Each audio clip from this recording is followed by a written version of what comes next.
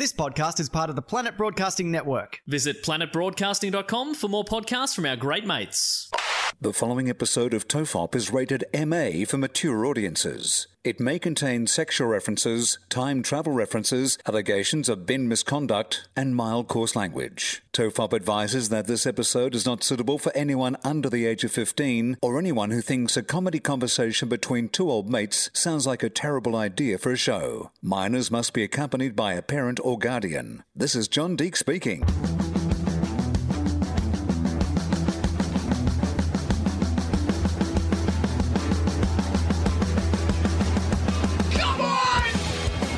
Everyone relax, this is TOFOP. I'm Charlie Clausen. I am William James Anderson. How are you, Charlie? I'm good. It's an odd weather today. It feels cool, but it's also humid. It's that Sydney humidity, because I just realised, sitting here talking to you, I came in my pyjamas, I'll admit it. For everyone, for theatre of the mind. Either that or like a British boy band from like the late 90s, early 2000s, because you got a backwards baseball cap on, a black cap, and Black then hoodie. you've got a black hoodie, but like a thin hoodie, like a black thin hoodie, and then a pair of sort of baggy black pants. Like if Five decided to become six. I look like I'm in Five. You look like you're a member of the pop group Five. It's true. Well, I came here dressed for comfort. But what I didn't anticipate is I had too many layers on. And so now talking to you, I'm feeling like a big pool of sweat pooling in my belly. And I'm like, this is going to annoy me for the whole show. Just for people at home listening, just know as the longer this podcast goes on. If it starts squelching. Squelching. Gross. I mean, maybe there'd be some ASMR people who'd really dig it. What's maybe ASMR? That's those people who like get stimulated, not always sexually. Okay. Sometimes sexually, but not always sexually. Sometimes it's just sounds turn them on, and it can be like someone opening a packet of chips or crinkling the chips, or like close microphone sounds, particular whispers. Like, so if you suddenly just started squelching, and we suddenly got like a spike in like our ASMR audience, you'd have to. What does it stand for? Week. ASMR. Audio sexual man rules. Yeah, that's it. You nailed it. That's amazing. That's a really fucking good guess. I get that. I mean, I have an element of that. I don't know if it's the actual like frequency of the sound, but sometimes I find myself listening to people. If I listen to someone talk about something very passionately, I do find it to be kind of like, I don't know if arousing is the right word, but when I'm fully engaged and listening to someone be really passionate about something, it doesn't have to be, anything I'm interested in. Like, I remember once this taxi driver, we were driving home and he was an audio engineer, and he was telling me about this new desk he'd built for his home studio, and he's explaining all the little parts and fuses and stuff. And he was so passionate when he pulled up outside my place. I stayed in the car 10 minutes so he could finish the story. But I remember feeling like this tingling sensation in the back of my neck, because it's like, wow, man, like this dude. Because he'd rigged out his Uber with his audio tech shit. Yeah, He probably could be. was testing, like he probably had some secret speakers and some vibrations in your seat and stuff, so that he could convince everyone he was a good storyteller. What if there is, because I don't know if it's an urban myth, but there's that thing about the brown note, right? You know what the brown note is? No. Like, apparently there's a frequency like that they'll use, the FBI, when they're trying to smoke out, some kind of compound or whatever, like Waco. There's a frequency they'll play and it'll make you evacuate your bowels. Yeah. Like it, I don't know if you Makes can you hear shit it. yourself. Yeah, but maybe it's kind of like at a frequency that you can't hear, but they'll blast it and everyone will shit themselves. I wonder if there's a white note where you play it and everyone just comes. I mean, wouldn't that be amazing? Okay, the brown note. I've got a couple of Wikipedia pages open and we're only 2 minutes into the podcast. Great, but that's fantastic. okay. The brown note is a hypothetical infrasonic frequency. Okay. That would cause humans to lose control of their bowels due to resonance. Attempts to demonstrate the existence of a brown note using sound waves transmitted through air have failed. I mean, who signed up to be the guinea pig for that? Like, I imagine like some scientist calls you and is like, hey, buddy, come into the lab. You're one of those, you're a student making extra money on the side. You test like, experimental drugs and stuff. They call you in to say, we want to play some music to you. You walk in, there's a scientist there in his lab coat just at like a organ. The scientist is just like, there's a chance this is the easiest cash you're ever going to make in your life, because so far in each of these trials, what we're trying to do, we need to legally explain it to you. Do they though? Because with experimental drugs, they say, hey, we just want to give you this drug and see what the side effects are. We don't know what they are. So they could say to him, we want to do this experiment on you. We don't know. There could be a number of outcomes, but they don't get into it. Or do you legally have to tell them? If someone makes you shit your pants, can you sue them? I think that you should have to legally sign off that at least one of the symptoms might be shitting your pants. Yeah. I certainly wouldn't sign up to something, but if Well, they should give you a nappy before you do it in case it works. they don't tell you that you might shit your pants, but they do recommend you get into a nappy.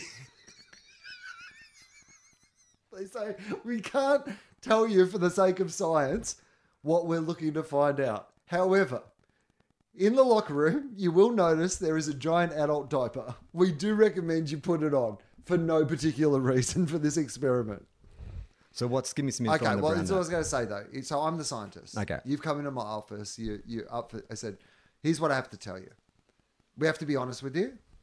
We find this is the best way, but we feel like this is a pretty good experiment. We're trying to find a note that will make people shit themselves. So what we're going to do is play you a bunch of different frequencies and see if you shit yourself. Will it be painful would be my first question. No, painless. Okay. You immediately evacuate your bowels. This is why we're trying to actually work on this. We think as well as like for, being able to use in tactical ways in the military, we'll also be able to use it to solve problems like constipation and immediately evacuate people. It's going to be massive for, in the anal sex community. These are just, it's got our mood own music, community. just clean it out. Like, you've got a surprise night of action. Yeah. You haven't had time to prepare for that. Well, You what's just- that colonic irrigation? It's kind of an upgrade on colonic irrigation. It's contactless irrigation. Well, it's not irrigation. It'd be an app. Contactless It'd clean just app. be like a little, signal you could put on you, and you can just clean yourself out. You put it next to the toilet. Say you've had a big meal, you're feeling a bit backed up. Okay. You just put this app on. It plays this frequency, and you evacuate. One of your those bowels. Japanese toilets. It's got all the buttons there anyway. So there's a whole No bunch need of... for racial profiling, sir, but it's nice to have you in regardless. We're paying $50 an hour, so we're hoping that you might stay in for 6 hours today. It'll be $300 cash, tax-free for the day. How long? For the day? For the day. 300? 300 Well, you're a student. Okay. Like in this scenario, you're Yeah. like a university student. Who's, Okay. Eating noodles. Yeah, exactly, right? Well, I didn't eat noodles before this when I knew I was Well, going to we be need in to for. know what you've eaten. This is how many coffees have you had today? Because we need to rule some things out of the experiment. Put on this giant nappy. Again, we can't tell you what. No, you may shit yourself. That's what we're looking for. But we've done this experiment over 500 times now, and no one has ever shit themselves. So Okay. chances are, at the end of the day, you're going to walk away for $300 cash for doing nothing. For Yeah. not shitting yourself. As long as you can get through those 6 hours without shitting yourself, are you up for this experiment? I don't think I am. Why? Just because knowing the context of where I am, it's an experiment. They don't know what the outcome is. They, to their best knowledge, they think maybe it will be painless, and the worst that will happen is I'll just evacuate. But what if it, what if there's long-term damage? What if the frequency is so powerful that it ruptures my spleen or something like But that? that's the problem with volunteering for any type of testing, right? Yeah, but I Because- think I would assess the risks of, them asking me to take a pill to test hair regrowth, as opposed to Oh, it's okay. We've definitely already got a pill that'll stop you shitting yourself. So we've got a safeguard in place. well, isn't a pill that make you shoot yourself like ecstasy? Yeah, well, that's true.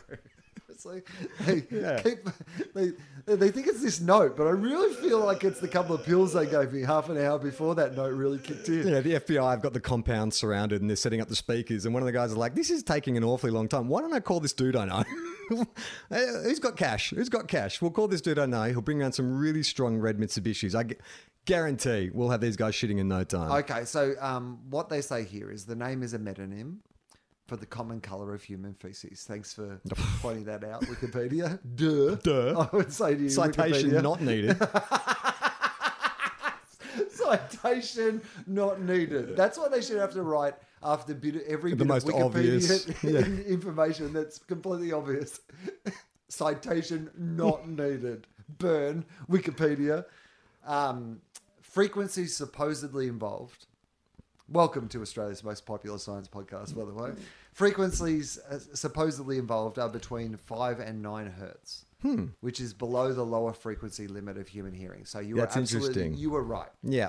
in that it would be something that we couldn't possibly hear ourselves. But I know a bit about this subject because I've been doing some research for something I'm writing at the moment on infrasound. And so I believe infrasound is anything under 20 hertz. a lot of people, there's a lot of theories out there that a lot of explanation for people having supernatural experiences can be traced back to infrasound. Because there's always stories of people feeling like a sense of dread or whatever. And then when scientists have analyzed the space in which this person's been in, they've found like a faulty air conditioner that say it's vibrating and it's triggering that caveman part of your brain that taught you to fear like a saber-tooth growling in the grass or I whatever. know you thought it was a visit from the paranormal, but we've just found this box full of magnets. Yeah. All right, here we go. ASMR. What did you guess it was? I don't know. Oral man, sexy, radical. Okay, so part of your problem is that it's not AMSR, it's ASMR. Okay. So, autonomous? Autonomous sexy man rules. That's what I think I said the first time. Autonomous sexy man rules. Autonomous, the S actually you should be able to guess. Think about... Sound. Yeah, but think about what Sonic. sound is and Sonic. what Sonic is. What it appeals to. It's one of your... Senses. Yeah, so autonomous sensory. Yeah. M. Now, sounds a little like a hotel chain. Oh. Sounds like a place you might like stay at a hotel or like a resort. Might be Like the called this. Milton? You're actually not too Midges? far away. Well, Starts not with an M. Mantra. Manta? Meridian. Oh, Meridian. Autonomous sensory Clearly, meridian. like the two hotels that we stay at. Yours are a bit nicer than the ones I stay at. A response. Meridians. Right, okay. So, is a tingling sensation that typically begins on the scalp and moves down the back of the neck That's what happened to me with the cab driver. and upper spine. Huh. So he was ASMRing you. Yeah. A pleasant form of paresthesia. It has been compared with auditory tactile synesthesia Great. and may overlap with frisson. ASMR signifies the subjective experience of low-grade euphoria characterized by a combination of positive feelings and a distinct static-like tingling sensation on the skin. Yeah, it's a very distinct feeling. I've had it in other instances in my life where it's a sense of euphoria or goodwill or love, like when your partner, says or does something that, makes you feel really good. It's almost like fingertips lightly, gently touching the back of your neck. They thought it was sexual originally, but now Right. they think it is, more than sexual. And More than sexual. Sexual. I love that song. Marvin Gaye, right? More than sexual. all The right. lyrics are contextual. Here we go. The subjective experience, sensation, and perceptual phenomenon of ASMR is described by some of these susceptible to it as akin to a mild electrical current or the carbonated bubbles in a glass of champagne. The tingling sensation on the neck in general, called paresthesia, is referred to by ASMR enthusiasts as tingles when experienced along the scalp, neck, and back. So when you say there's enthusiasts, that to me suggests there are people who pursue it. If you're an enthusiast, you tend to devote time to something. So are they seeking out frequencies? Yes. So there's have... a whole bunch of videos on Right. YouTube. There's like millions, And probably so- billions of ASMR videos. So it can be music, it can be like the noise of like traffic, it can be any auditory sound. I'm going to see if I can find most popular ASMR Imagine if video. the thing that makes you like your neck tingle is farts. Like imagine if any time you heard someone fart, like it gave you neck tingles. Okay, firstly, I'm going to look up most popular ASMR video, but I'm actually going to look up ASMR fart because I think you'll be surprised that, yep, the best farting ASMR. Relaxing ASMR fart bloopers. Fart ASMR. ASMR fart sounds. ASMR video, but the guy can't stop farting the whole time.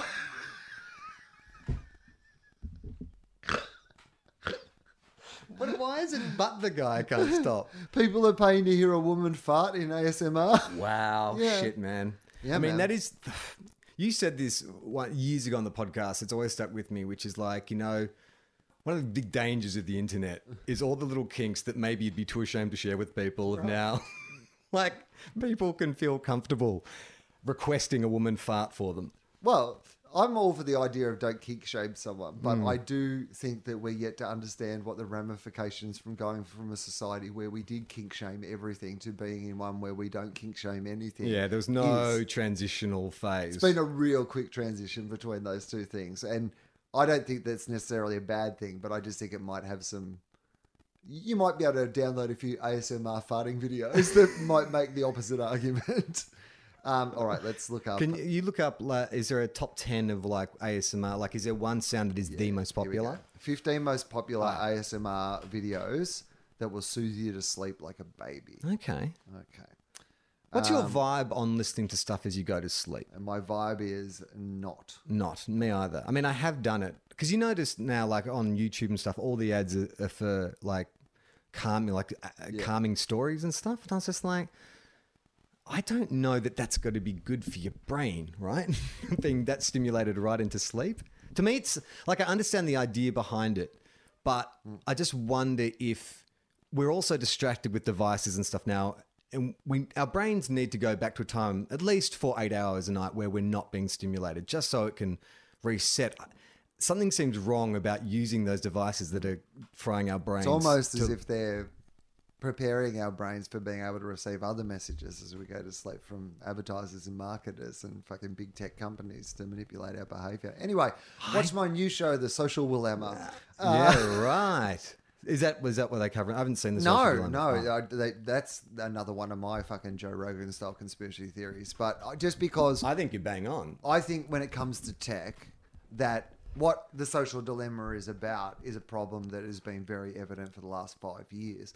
I think the shit they're talking about in that has already been surpassed by plans, at least. This time has only accelerated our relationships with technology. You have a whole generation of children who traditionally as parents you told to go outside and play or get away from their devices, who by necessity have been inside with only devices to entertain them a lot of the time. How does that change the entire world? You go from raising kids as kids who want to go outside and play and do things in the outside to conditioning them very young to be receiving all their messages through technology. I think that alone will have an incredible effect, and then the exponential rise of technology and the speed of fucking technology. Anyway, I'm back to thinking the robots will kill us all, guys. Well, it's something I'm thinking about a lot, obviously, having a kid now.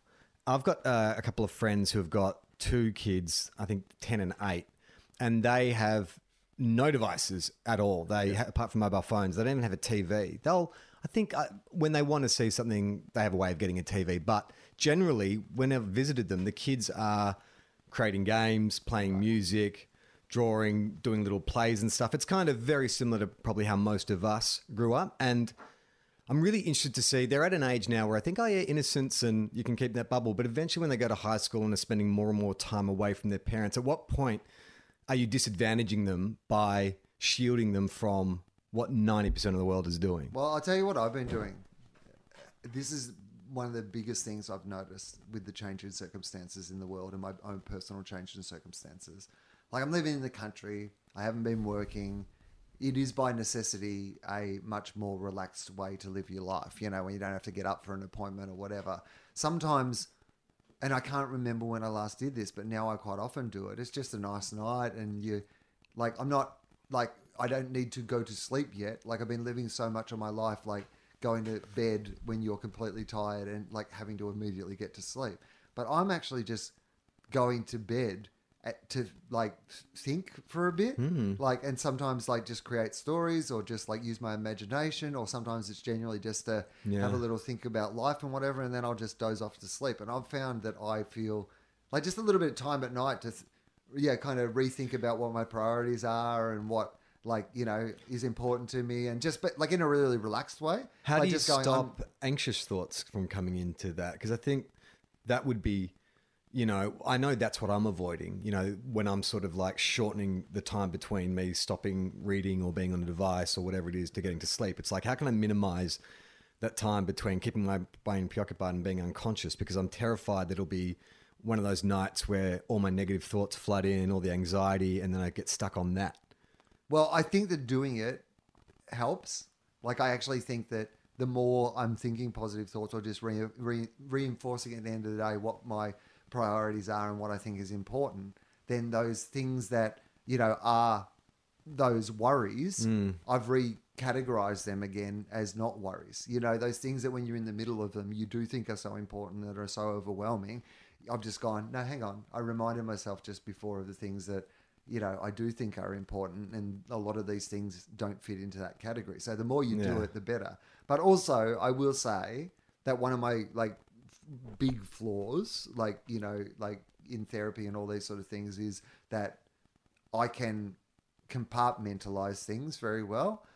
And sometimes that means that I don't deal with something that I should be dealing with. But it's also an incredible survival mechanism because I actually am very good at just putting aside my worries, recognizing them and putting them aside. When I have time to think about that, when I'm caught up in the middle of it, sometimes not so much. Yeah. But that's what I'm saying. I have the time. Yeah. And by taking that time, like when this finishes tonight, it's 9 o'clock at the moment, and I've got to do Guru and first taping tomorrow.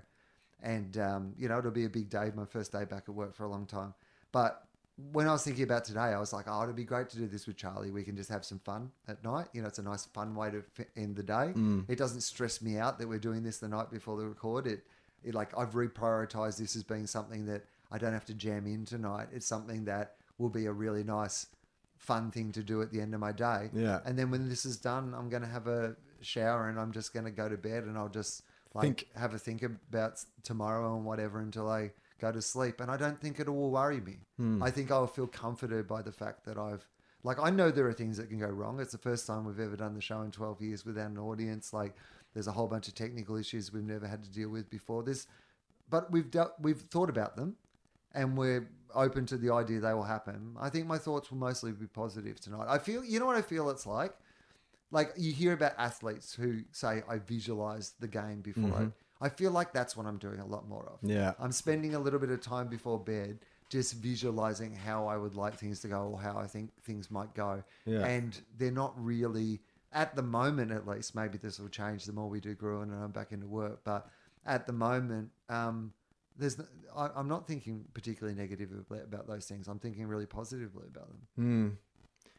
It's just whether you're conscious or not of the worry. I think you have a very circumspect way of analyzing, the concerns that you might have, or the anxieties or uncertainties, the things, and giving them air, but you don't go back to the well. And I think when you are conscious of it, it's easy to go, okay, this is what I'm doing. I'm obsessing.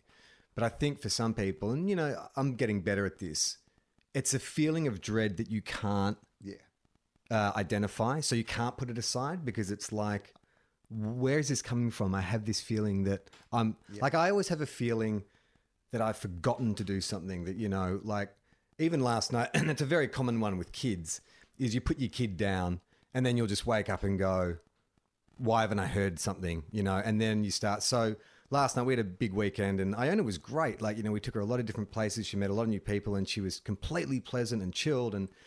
But when we got her home, she was really tired. And when a kid gets tired, they're harder to get to sleep. So it was a bit of a struggle, but we finally got her to sleep. And generally you put them down with a fresh nappy. And I thought that maybe she'd done a poo. I wasn't sure. Could have just been a fart. But I wasn't certain. But she just got to sleep. And so I was like... You're like, firstly, what frequency are you playing over there, Jeff? Just... Yeah. Hey, I like the... dig what you're dropping there, kid. The hairs on my neck is standing up. Is there a chance that kids don't want to shit themselves all the time, but they're hearing some frequency maybe that for children's ears just makes them constantly shit themselves? So I went to bed, and I was like, I made the decision that it's better that she gets a good night's sleep, or at least let her sleep. But then I sort of woke up in the middle of the night and was like, what if she has though? And what if she's getting a rash and all this kind of stuff? In the end, I decided, just to kind of go back to sleep, and everything was fine. She had a great night's sleep. But the feeling I had then, sometimes I'll have without being identified, but it's the same level of going back and forth and what is the right decision, what's the wrong decision. And it can be really, I understand now why people are listening to tapes to get them to sleep, because I understand that idea of, well, if I don't open the door at all, I might open the door and have positive thoughts and positive visualizations, or I might open the door, and even if it just comes in for a second, I might have a thought that then becomes like a splinter in my mind's eye. Yeah. No, I get that, and like without going into it, I have someone very close to me who would be more in that category. Right. It's only a personal observation, and it's not something that I've always been great at, but I've just noticed a lot recently, and I would like it not to go away. It's one of those new things that I would like to fight it's good. for not getting so busy and not getting so caught up in the middle of things. And Well, I I'd think like maybe- to keep this chill. I think maybe I'm in a transitional period to that. Maybe I'm working towards that because, like I said on a previous show, I'm now doing this thing where I just read in bed now. I don't check my phone or an iPad or anything like that, and that's been really good because I used to.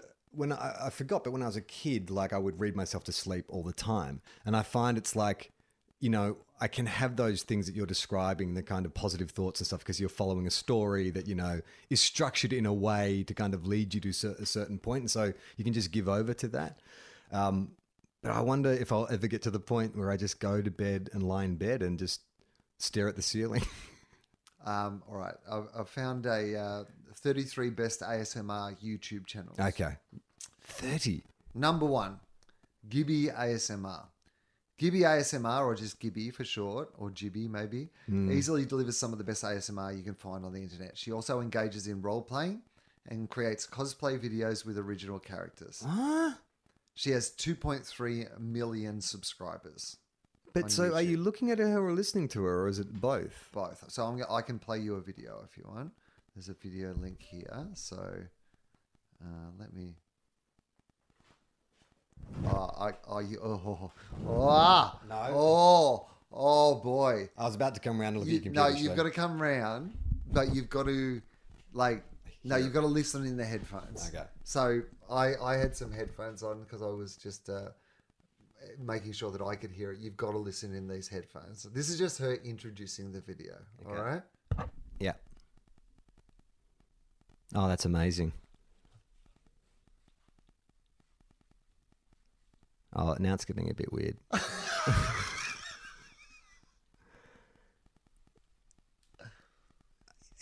Okay. All right, pause it for a sec. Yeah. Okay, so what we just listened to was this YouTube performer whispering into left and right microphones, just like as if someone was whispering into your ear. But it's at a very, very low pitch. And at first it's appealing because it's kind of intimate. But then I started focusing on the smacking of her lips and the saliva and stuff. That's all part of what it's meant to be, though. Right. So I'm going to play it. You might be able to hear this, I think. Hang on.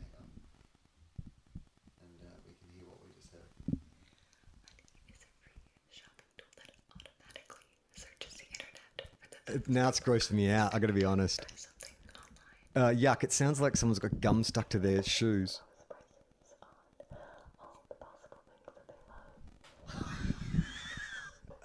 Oh. Yeah, no, I don't like it. Oh.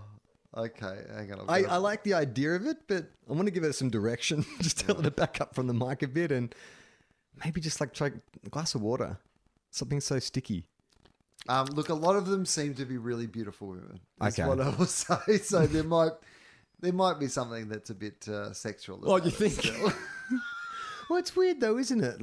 I wonder where that kink originates from, if there is some kind of maternal thing going on. If it's mostly women, I'm assuming most of the audience is men. And I'm wondering if it has some kind of thing of being whispered to sleep by your mother or, I mean, there is some. I'll find a man. Okay, this is. Oh yeah, let's hear what a man ASMR's.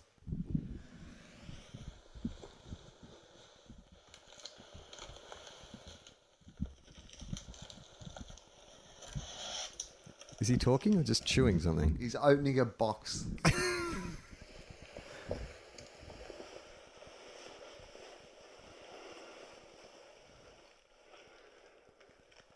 Imagine, if you will, a part dystopian, part Oh my god. post-apocalyptic world Oh my god. where the once separate governments across the globe Did he write this? joined together to form a new world order. Or is it Dune? June. One entity.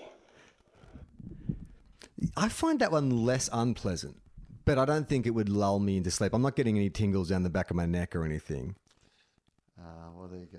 I think the problem for me is I do voiceovers and stuff, and I'm focusing too much on the terrible technique. But maybe you do voiceovers. Maybe you could get into the ASMR business. Probably could.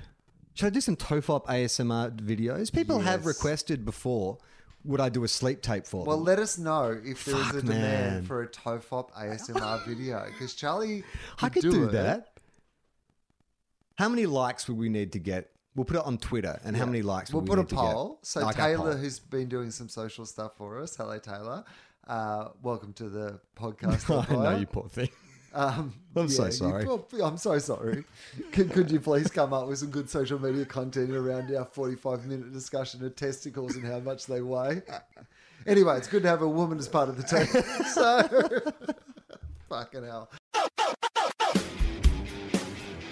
Will, we're going to take a little break from the show to talk about this week's sponsor. Now, before we get into that, tell me, have you seen The Social Dilemma on Netflix? I have seen The Social Dilemma on Netflix. I very much enjoyed it, and I'm mad that I'm not doing live shows at the moment because I would like to do one called The Social Willemma. Ah, no. Would have been perfect for me because I've So actually got lots perfect. of material about how surveillance capitalism is ruining our lives. In fact, I did it in a show a couple of years ago that did not have an appropriately punned name, so I should have just held my fire for The Social Dilemma. Well, anyone who hasn't seen it, they do talk about surveillance capitalism. So basically, that's when that they get tech insiders to explain how social media is engineered to exploit users' data for profit. And hey, look, I am cool with normal capitalism, Will, where I'm a willing participant in the transaction. Like every time I walk into my local general store and buy a loaf of bread. Well, I don't eat many carbs, so it's not a loaf of bread. When I get my chicken breast and egg whites. Oh man, is that really capitalism? You've ruined capitalism. That's what's wrong with capitalism, that people are using their hard-earned cash to buy egg whites and chicken breast. You know what's really wrong? You haven't even gone outside the chicken. Both of those are produced by a chicken. You've taken its delicious egg and then you've killed it for its breast. Don't be mad at me, Will. Be mad at the people who are harvesting our data so tech billionaires can get even richer. And that's where I draw the line. And that's why I put a layer of protection around my data with ExpressVPN, this week's sponsor. I love ExpressVPN because I've become an unofficial ambassador for them because there are so many good reasons, not just the social dilemma, protecting your data and making sure that people don't suck up all your information. That's a good one for a start. But also just the capacity to access, shows that you wouldn't be able to access in your own regions. It's actually it's probably the best investment that you could make that solves so many problems that we currently Especially have. during lockdown, especially when we're consuming more TV than we've ever consumed before. Which means these companies are collecting more data on you than they've ever consumed before. So they know your behaviors even more than they have previously. And it's a bit of a human centipede style loop because basically the more that you're on these devices and social media platforms, the more data they're sucking up and the better they know how to keep you watching them. That's right. They're tracking your searches, your messages, even your video history. But when you run ExpressVPN on your device, it hides your IP address, which websites can use to personally identify you. That makes your activity more difficult to trace and sell. That makes your activity more difficult to trace and sell to advertisers. You still need to be careful with what you share on social media, but ExpressVPN can make your web browsing more anonymous. ExpressVPN also encrypts 100% of your internet data to keep you safe from hackers and prying eyes. Many VPNs slow down your internet, but not ExpressVPN. It's incredibly fast and it's easy to use. Just tap one button and boom, you're protected. So if you don't like the idea of tech companies exploiting your personal information, then visit expressvpn.com/TOEFOP. That's right, /TOEFOP. That's for us. That's for our benefit. See, that's what I should have done. I told you that I buggered this up. I didn't know how to get the TOEFOP thing, and I had to put it into the search because by the time I was filling it up and signing up, I didn't find out where I was meant to put TOEFOP. So I've got to go to expressvpn.com/TOEFOP. And right now, if you do it, you'll get an extra 3 months of ExpressVPN for absolutely zero. You know what? Free. I'm willing to pay for mine, but that is a good deal.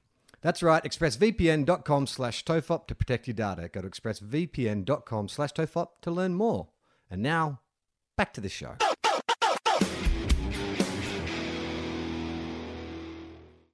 But anyway, I think, let's put up a poll. And what do you need? What's your number that you need to, do you think to make it worth doing an ASMR video? Well, I think if it's going to be on YouTube, we don't want to be embarrassed if people come to TOEFOP TV. So At least 1,000. 1,000. 1,000, yes. Because if we get 1,000 views, I'm like, that's passable. That's a Okay. minimum. That's quite a lot, though. So Well, we should get it. I mean, our other videos get 1,000 views, over 1,000. I know, What- but 1,000 likes on something to get the. How many likes do you need to do the video? We need 1,000 views. you don't think of we the could get video. 1,000 likes? I mean, what percentage of TOEFOP listeners have Twitter? I don't know. How would I know that? Well, I don't just even guess. know how many TOEFOP listeners are there. I wouldn't even know who to ask What's in our our most organisation. What's our most popular post? How many likes does that I get? don't know, like I'm a probably couple only a few hundreds, hundred. not All right, like okay. 1,000. I'll meet you halfway. 500. 500. Okay. Well, okay. If 500. Well, I guess it doesn't actually have to just be TOEFOP people. It could just be ASMR people who Yeah. are just more interested in hearing you do ASMR than they are in hearing TOEFOP. And you know what I could do is I could read from TOEFOP 100. Yeah. I could read the transcript from Yeah, it's an TOEFOP 100. ASMR version of an episode of TOEFOP. I think we can't just give it away. I think it has to be a Patreon bonus. Maybe it's a delay. You get it early on Patreon. Okay. All right. That sounds good. I'm fine with that. Well, you know what? I've been thinking because I've just been playing around with the editing software and I know how to use a green screen and stuff. I've been thinking, what's something simple I could just do at my desk? What's a bit of video content that TOEFOP listeners would like? A reading. So, but you have to get like not just your voice. Yeah. But it's got to be about like when that guy sat down and opened his box. Okay. And like, you know, you've got Well, to. I'll get the book out and I'll the crunch the book. Oh, Exactly. do you want to direct it? It's like, well, all I'm just saying is. Cut to Will in his folding chair with his bullhorn and action. No, cut. Charlie, ruffle the pages. Yeah, that's what you need to be in two relationships with directors. Yeah, that's shit. You do, of course. You need another director Can in you your life. imagine You're me- a man who's just like, please tell me what to do. Gemma must never know if I do this. Can you Will imagine? directed it. All right, yeah, okay. So 500 likes. Run a poll. Okay. Should Charlie do this? Yeah. If it does it work out like that? Yeah, I guess we can work out percentages Well, and how many you know votes we what? get. We'll put Just up a do it, poll. We'll Charlie. see how it goes, and then we'll just do it anyway, probably. All right, we have some mail. We you have said. some mail. We actually have a lot of mail. I don't know if it was last week's episode. A lot of people felt that tubular balls was a return to form for TOEFOP. I don't Return know. to form. I feel like we've been in good form. Well, I get maybe not a return I've to form, but a enjoyed- return to an older style of TOEFOP. I think the 300s have been good for us. Yeah, I reckon so. But I feel like maybe for some people, it's like when you see, like, I don't know, the Beastie Boys, Right. and they play something off License to Ill. It's like they want to leave that part of their career behind, but they Yes. know that there's a couple of things they can pull out there that's to get the party moving. That is an excellent example. I know that we use BC Boys for about every third example or something, but that one really fucking works. Okay, this is from Alan, and the subject is Waltzing Matilda. Kia ora. Alan Duxfield here from across the ditch. On a recent episode, you happened to mention Waltzing Matilda as the unofficial national anthem of Australia. At that very moment, I'd been thinking about that song. It's a bit of serendipity, not sure if that's the right word for it. I believe it is.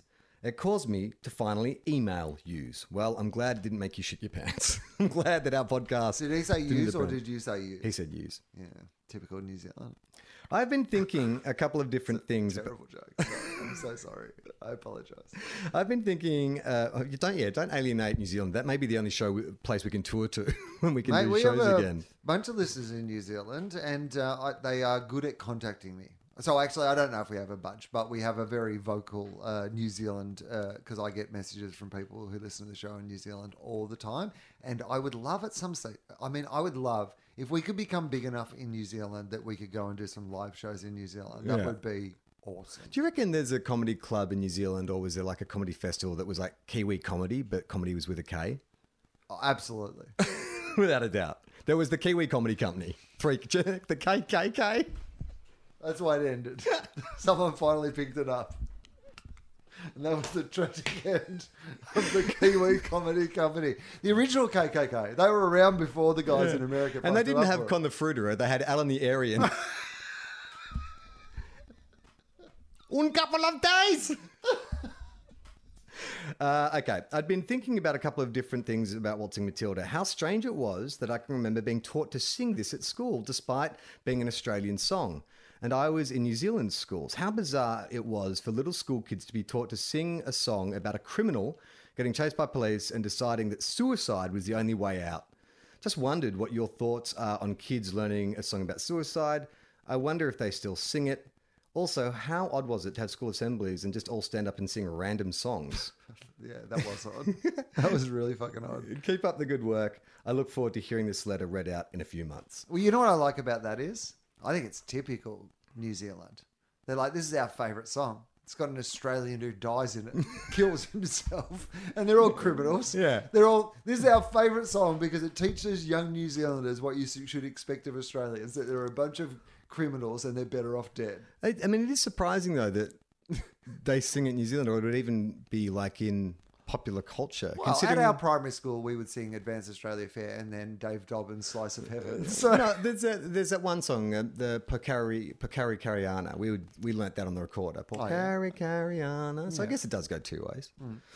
This is from Joe. Oh, and what was his other question? Should kids hear songs about suicide? Yes, I think so. That's probably the best way for them to learn about it, I think. Nick Cave, I'd prefer, though.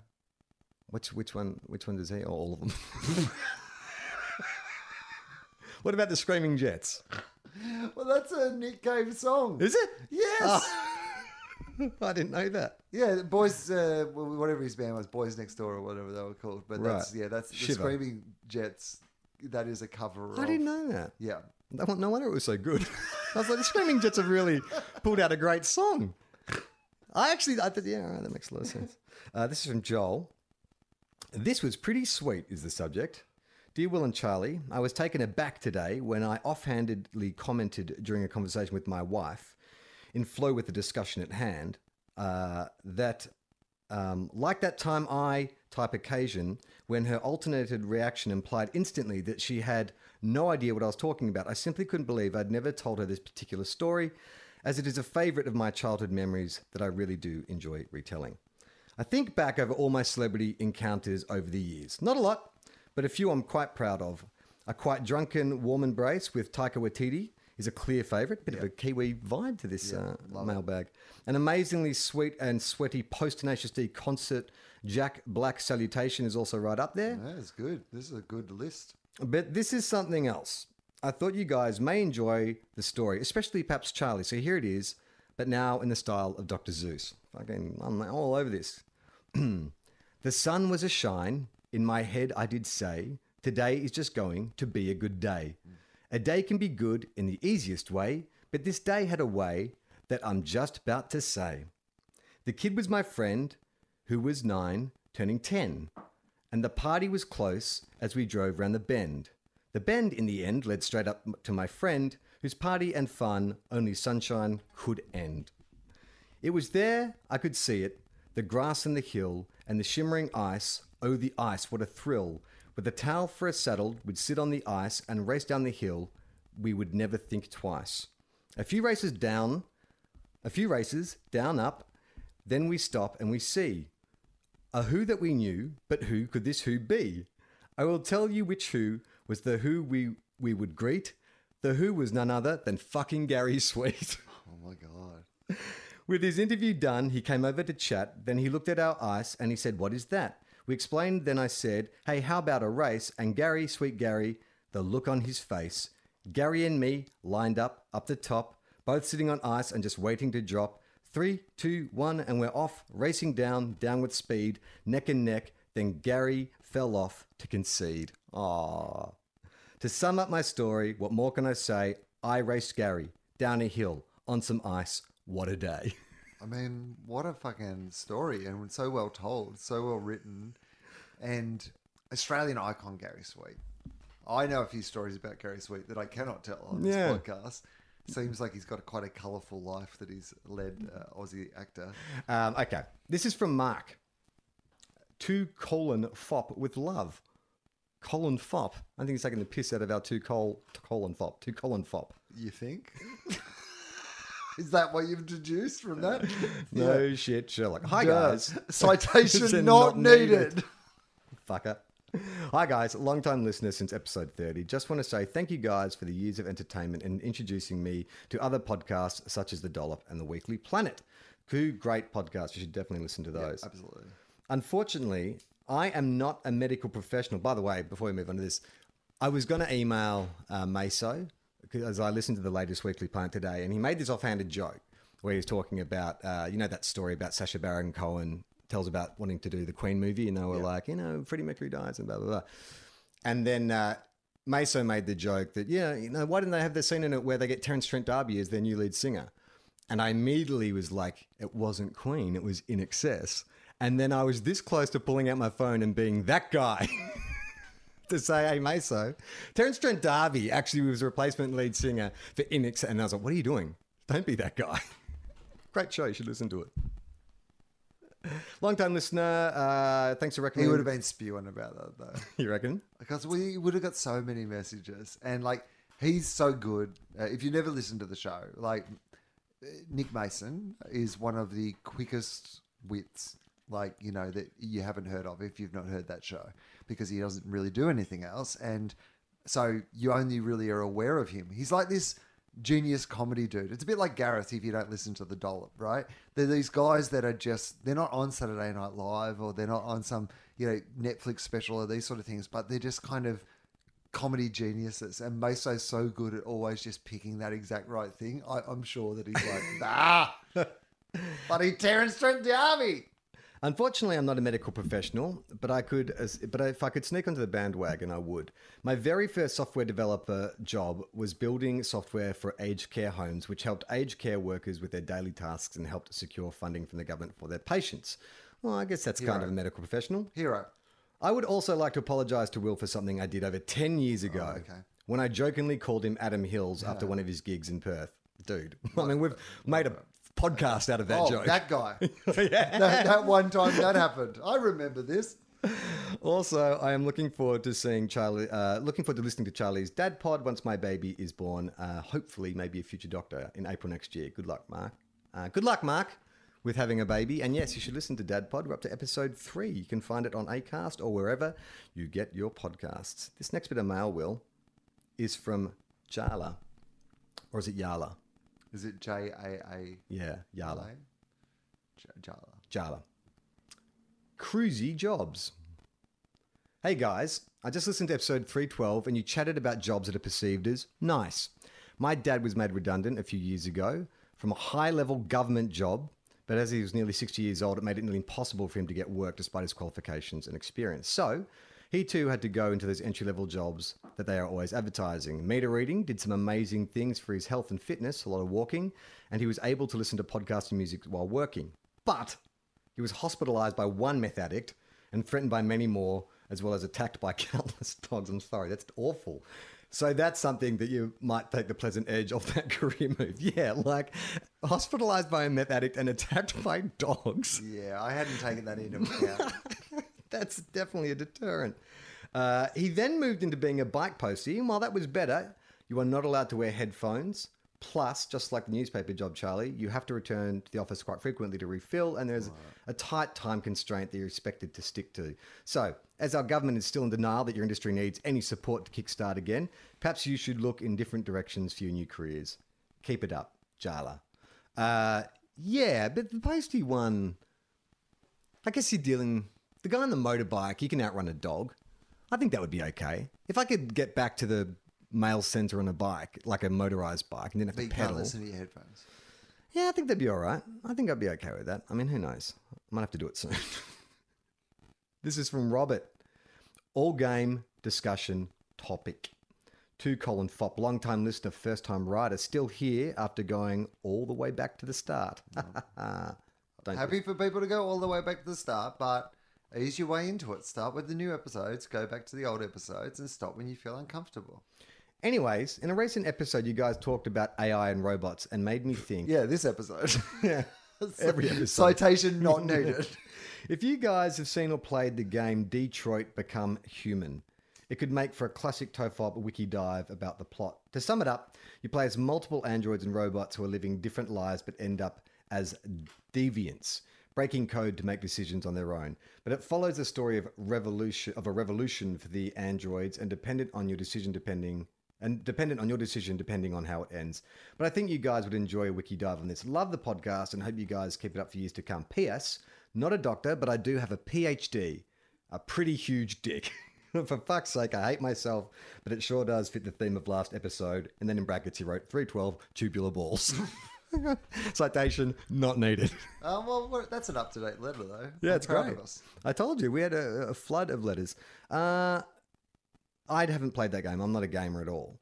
But it does make me think, to your earlier point about what are these relaxation tapes and video games actually prepping us for? A game in which you are helping an AI learn about what decisions it could make to take over the world.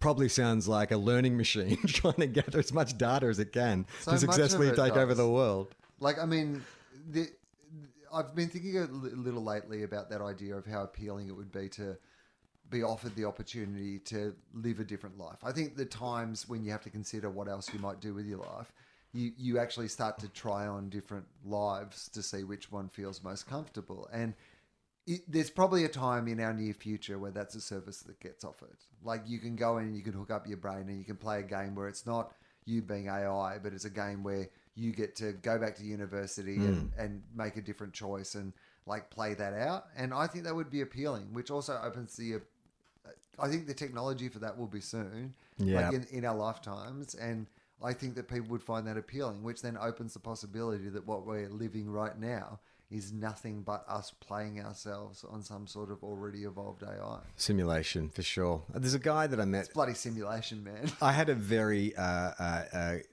confusing conversation with a guy who was like 10 sheets to the wind, but he was talking about quantum physics, or at least his grasp on quantum physics. I think everyone has a little grasp of quantum physics, don't they? Well, he kept grabbing this tarpaulin because we were standing underneath this tent, and he was saying that, like, I think his point was, because I was talking about the observed state, you know, the idea that something can be in two states at the same time. And he was saying, yeah, man, he's like, because there's reality and then there's not. But, you know, they're the same thing in the way you perceive them. But then that, you know, you need that to stop you flipping out into not knowing which one each one is. And I'm like, well, I guess that's kind of an observed reality. And, you know, that it's like you're looking at it and it's solid. And every time you look, isn't that... I mean, here's what I will say firstly. Like, you're deciding that it's going to be solid. I think you gave this guy a lot of credit about his grasp of quantum mechanics. I really feel like anyone who starts a sentence with "yeah, man" has automatically disqualified themselves, and it's just like this table and magnets and shit, man. Yeah, he was an interesting dude. We at this Was he? Well, this party we were at, it was for a friend's birthday, and everyone gave up and stood up and gave us was asked to stand up and say something, you know, give a speech. So this is when I first met it, and this is my favorite memory. And then sort of his went the longest, and I was like, oh, that's interesting. They must be old friends. And then I found out afterwards he was a plus one. He'd just arrived. He's like, oh, he's got a lot to say. Caught up in the moment. Yeah, quantum physics and all that, man. To Colin Fopp, Charlie, so excited to hear about you reading sci-fi on your Kindle. I really recommend N.K. Jemisin and also A Course of Ursula Le Guin. Do you know either of those authors? No, have not read fiction for so long. I would like to get back into it, but I was the same. It was all like biographies, and you know, I thought, I tried with Audible because I thought that'd be a good way to get back into some fictional stories, but I find it easier to tune out of an audio podcast than it is when you're actually concentrating on the page, and I'm finding it quite rewarding. These are brilliant and thoughtful imaginings of other worlds with really interesting explorations of gender, sexuality, and social constructs of both. I'm sure they both mention testicles at some point. Oh, I'm in. okay, fine. Would love to hear your thoughts you have on about them. The books, not the testicles. Recommend The Birthday of the World and Always Coming Home by Ursula and The Broken Earth by NK. Yay. All right, I'll get into them. The thing about my Kindle is that... Do you have a Kindle? Do you read it? No. I like book. When I read books, I like to give myself like a target. So I'm like, okay, you can stop and you get to 15 pages because sometimes I need a bit of a, you know, like a goal, a reward. And so I'll set that. Reading cannot be its own reward. I need to have I turn it into a sport. Can you read 15 I pages? need to gamify this experience of reading. Well, I think it's more that I need to sort of set some boundaries. It's like, because otherwise I'll just keep reading till 3 a.m. And it's no, you'll do 15 pages and that'll be done. But with the Kindle, I'm sure there's a page view, but I don't have it set to that. It's set to some fucking other number. And so I'm a bit disorientated. It gives me a percentage. So I know I'm like, with this novel, I'm 15% through this novel. Right. Because don't you think knowing how many pages you have to go in a book helps you kind of like, if it's a fictional novel and you're getting close to revealing who the killer is, you're like, oh, it's wrapping up soon, so it's got to be one of these characters that she's interacting with now? Or do you not like not knowing? I guess because I'm not reading a lot of fiction, it's Yeah. hard to answer. Maybe if I was reading fiction, yes, that would be a thing that I like. Yeah. But because, like, today I bought Jerry Seinfeld's book. He's written a book. Like, it's all his material from his entire career, like 5 decades or whatever it is. And it's all his jokes. And Right. he's just written this book, and then he does a little bit of stuff in between, but not much setup. Mostly just it's all his routines. And I read like 350 pages of it on the fucking plane because it's all pretty light reading. Yeah. But On the flight down here, you read Yeah. 350 pages Yeah. in an hour. And Holy I shit. got it at the airport, so probably like an hour and a half. Yeah, or wow, something, that's but impressive. Yeah. But no, it's pretty light reading. Like Right. it's not like you don't have to like. It's not like what's that character? Who Yeah, are they yeah. again? Like it's it's observations about airports and stuff. I read I'm Thinking of Ending Things, which is now a movie on Netflix, which a lot of people were raving about as this kind of like existential kind of. And It's about the dude from All Sing Matilda. Yeah. It's based on his story, right? yeah, he's a swagman looking for a jolly jumbuck. Camps by Billabong under the shade of a coolabah tree. And he says he sang as he watched that jumbuck in his Billy Boyle. I'm thinking of ending this. The trooper came down. He said, "You'll never catch me alive," said he, because I'm thinking of about ending ending things. things. The way it's written, it's very kind of, I don't know if I'm using the right word. It feels like existentialist, like Albert Camus. They're playing with reality, and there's not a heap of plot to contend with. It's more about this character's inner monologue and her experience of things and her paranoia. Boring. Well, here's the thing is like, when you're reading it, I was like, oh, well, this is building to something. Like, what is going to be the big reveal? Like, why is this reality so fractured? You know, what is she seeing these things? She's not seeing these things. And because I didn't have the page count, I was like, well, any second now, oh, this feels like it. And it just felt like, all right, come on. And then they get to the end, and look, I'm not going to spoil it, but I found the ending to be like, what? Like, and then sort of had to go back and be like, that's a bit of a letdown. I didn't think it was the genius kind of Shyamalan type twist that a lot of people think it is. But it was just that thing. I don't know if maybe that was because I decided I was thinking of ending things, the book. I wanted the book to end. And so I kept I was hyper focused on and then it kept going. And so You should then do an Amazon Audible review. I was thinking about ending things. This book. Citation not needed. all right, this is from Ryan. Gritty reboot of Santa. You may have seen this. Hey lads, given your penchant for gritty reboots, I immediately thought of you when I saw this trailer. Mel Gibson as a gritty Santa who's done some work for the US military. He's being hunted by a bounty hunter, Walter Goggins, and he's hired by a kid who was naughty once and Santa gave him a lump of coal. It's everything 2020 needed in a movie. Have you seen the trailer for this? No, because I've made a bit of a choice. Again, it's probably all in the same area, but I'm just not engaging in things that I have no interest in. Yeah. And as soon as I see Mel Gibson in a movie, unfortunately, like I wish that I wasn't, but I just am in a place in my life because I liked Mel Gibson, like growing up, but I don't think I like Mel Gibson, and I'm not really interested in what's going on with Mel Gibson, and I'm not particularly excited that he has a movie. I like Walter Goggins, Yeah. but I saw it was trending, and I didn't even bother reading what it was about. I was just like, I'm not interested in that. I did watch the trailer and I was like, I thought it looked naff. And look, I have seen Mel Gibson films, and I am kind of interested in what he's doing, not because of his personal views, but just because it's like he's such a fucking oddball, Mel Gibson. He's kind of like, if Gary Busey was maybe 30% less insane, he'd be Mel Gibson, I think. Yeah, all right. Do you reckon? Yeah, But I don't think Gary Busey's ever done racist anti-Semitic rants I mean, or abused women. not that we've heard. Not that of. we've heard of. This is from Justin. Will's plane incident. Gents, long time listener since day one. Love the podcast. Have enjoyed the progression of the episodes of the year. I'm an Aussie that's been in Queensland for the last 10 years now, and I haven't been able to make it to see Will stand up, but I'm dying to hear the story portrayed in Will I Am. Is that what the show's called? Will Eagle. Oh, Will Eagle. He wrote William, and I read it as Will I Am. Now that the show is over, is he able to share the story on the pod? Would love to hear it. Anyway, keep on being awesome and sharing the great content. The show is not over, would be my answer to that. I've got actually some plans that I think I'll give it a break. I'm going to put the show away for a while. And just like, but I think that at some stage in the future, when we get back to being able to do shows and stuff, I've got some plans to maybe do some different things with it. Do an ASMR version I might of do it. it. I might do. Well, I think there is a couple of different things that I could do with it. Maybe I will do a couple of, but I'm going to take my time and put it away for a while, put that part of my life away for a while. But sadly, it does mean that I can't spoil it on the podcast yet. But it will come back at some stage in some different form, I think. Hey, this is from Craig. Hey, Charlie and Will. Episode 312, Tubular Balls.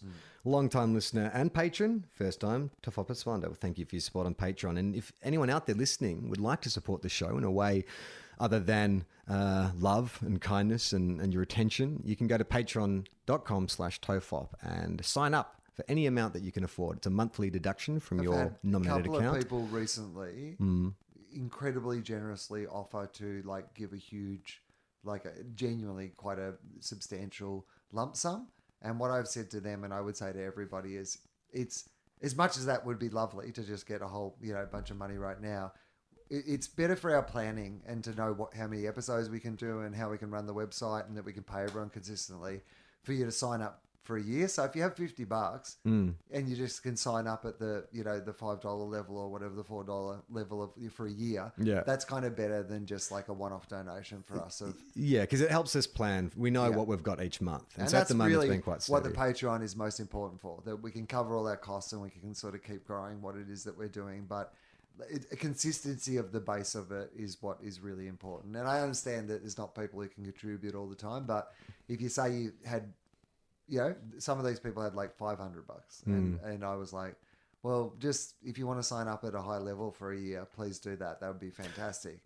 But signing up, for a longer period of time is more helpful for us to understand what our finances are. It's also probably worth reminding people that if you do sign up at our highest level, which is $20 plus, like we'll be honest, you sign up for any amount, you get access to 90% of what is on Patreon. We used to tier it, but then we've just opened the whole thing up. Sign up for the lowest amount, you get most of the content. Yeah, but there is a reward for people who sign up for $20 or more. It was originally the Tofop 100 book, the transcript that I'll be reading when I record my ASMR video. But we're down to our last few of those. So Will and I have a bunch of tour posters from our 2014 and 2016 Melbourne Comedy Festival shows that we've autographed. I'll be honest with you, when I grabbed them from Will, it was pissing down with rain.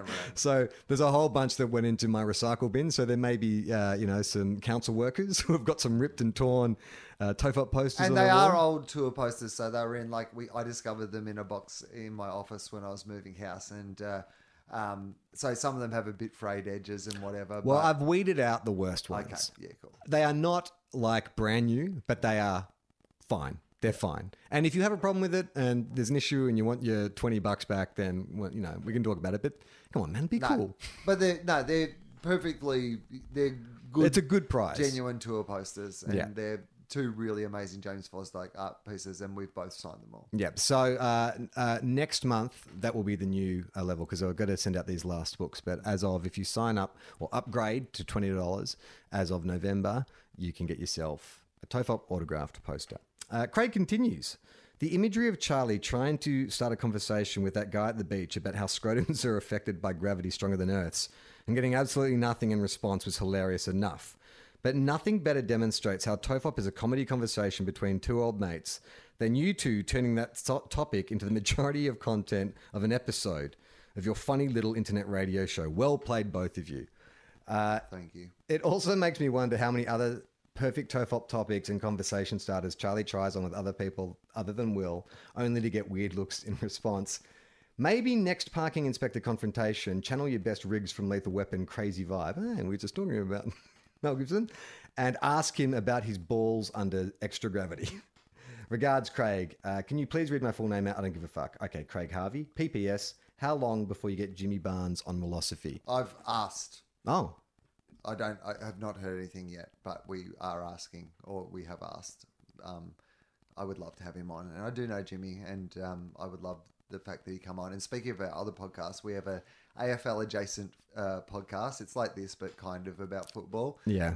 And it is called Two Guys, One Cup, an AFL podcast. And this morning, I had a classic example of what Craig has just talked about, where I misjudged something that we find funny in one of our worlds and took it out into the real world and realised it did not belong in the real world, because I was doing breakfast radio to promote Gruen, and I was talking to Nova about AFL 360, and that was going fine because we were talking about, I was on a camera and we were talking about all the various camera angles, and I was You talking made an about AFL something, 360 and joke. then we're talking about that, but then I started talking about how Jared wants to eat Robbo, which is this running thing that I've been obsessed with, of like Jared Waitley like being a cannibal and wanting to eat Mark Robinson.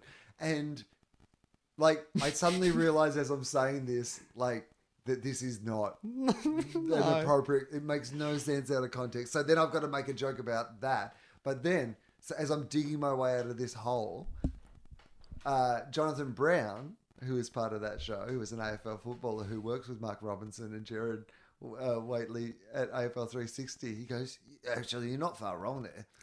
I think that is it. They don't really talk off air. And then Jared just looks at him like he wants to eat it. Oh And my I was God. like, That's amazing.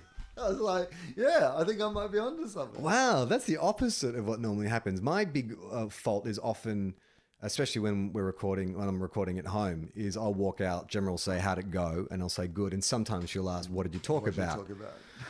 And the amount of times I've gotten like 15 seconds into something and I just see her like nod and look back at her phone. You know, when people do that, they don't verbally say, I'm not listening, but her eyes just go back to her phone. I'm like, we're yeah, done. don't worry about it. So anyway, we were mean, how guessing often how have- much testicles weigh. And then that led us. How often have you and I, when we've been in the same place, we've done a TOEFOP and we've come out and Amy and Jem, you know, are in the kitchen or whatever, and they've asked us and we've gone into an enthusiastic recreation only to have them stop us dead in our tracks. Like, we fall for it every single time.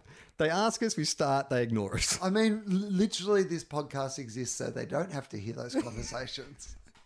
Like, you know, if we're having them with each other, then they don't actually have to hear them. Yeah, I don't know anyone else that I think that there's probably elements of TOEFOP that I could throw around to different individual friends. But if I was to do one of these, like starting talking about the brown note, then moving into a deep discussion about anxiety and switching off from devices, and now finishing with, I don't know, there's a lot of people who would follow me on that journey, and I don't blame them. No, fair enough. I say this to an audience of people who've been following us on this journey for 10 years. I appreciate you guys are involved in it.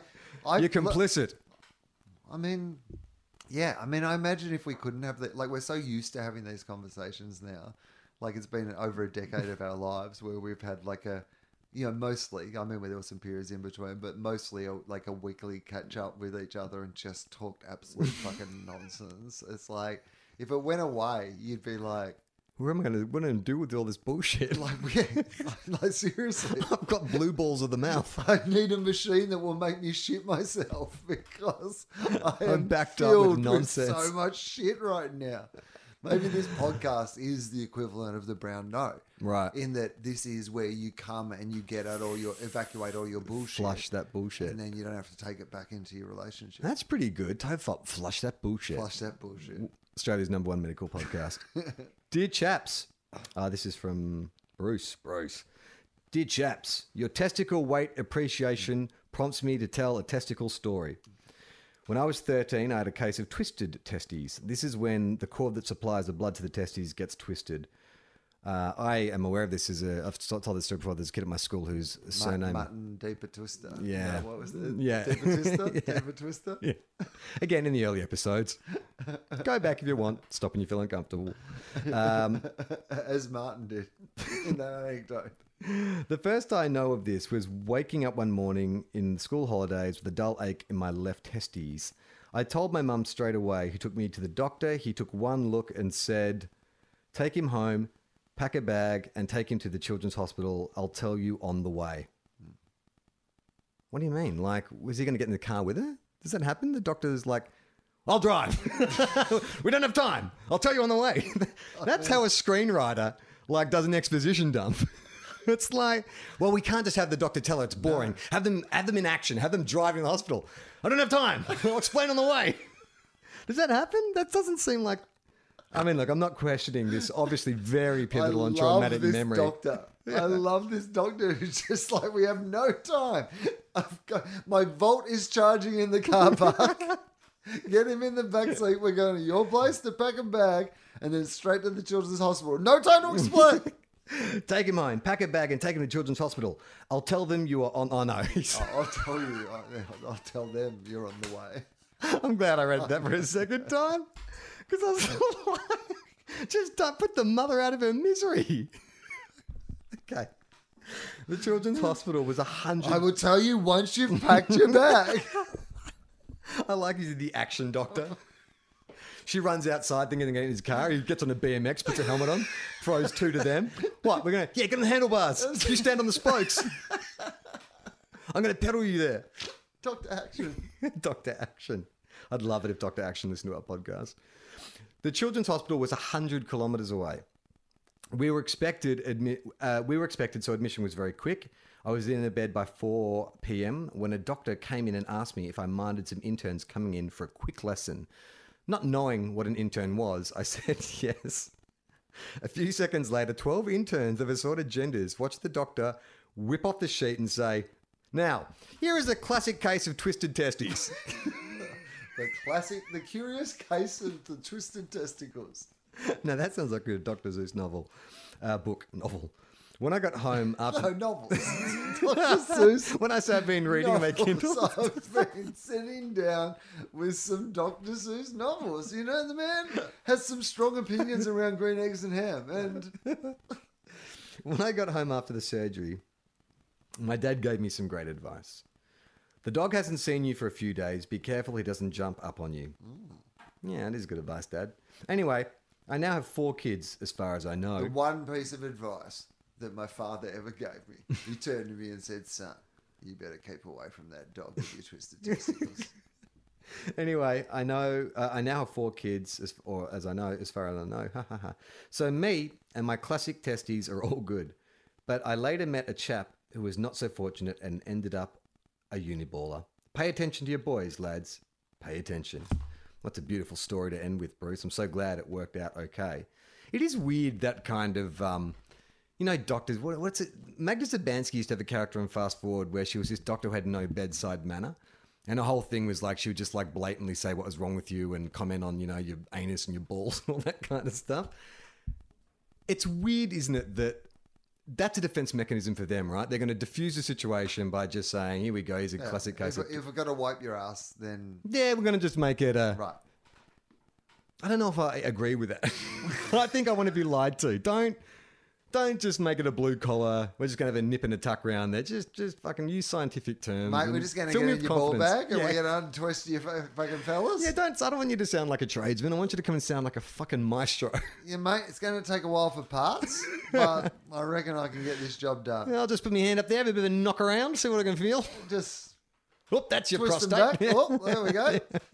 Think I got them now, mate? They're like worry balls, aren't they? Look at this.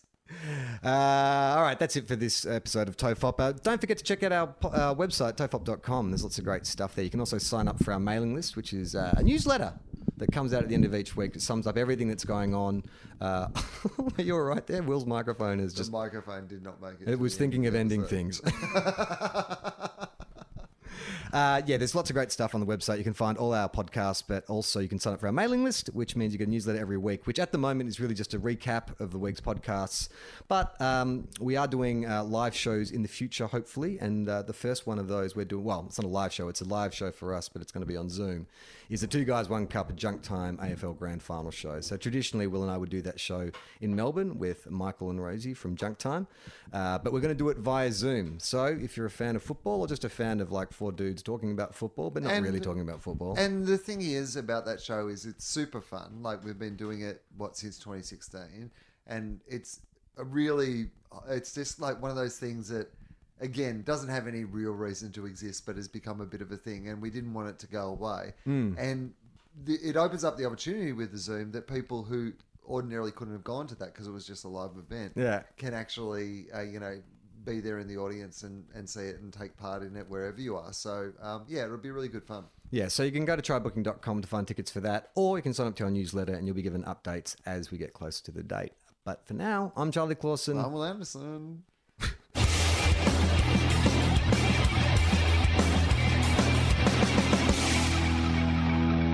How long? Not long.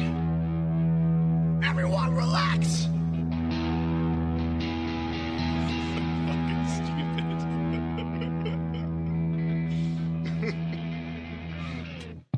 This podcast is part of the Planet Broadcasting Network. Visit planetbroadcasting.com for more podcasts from our great mates.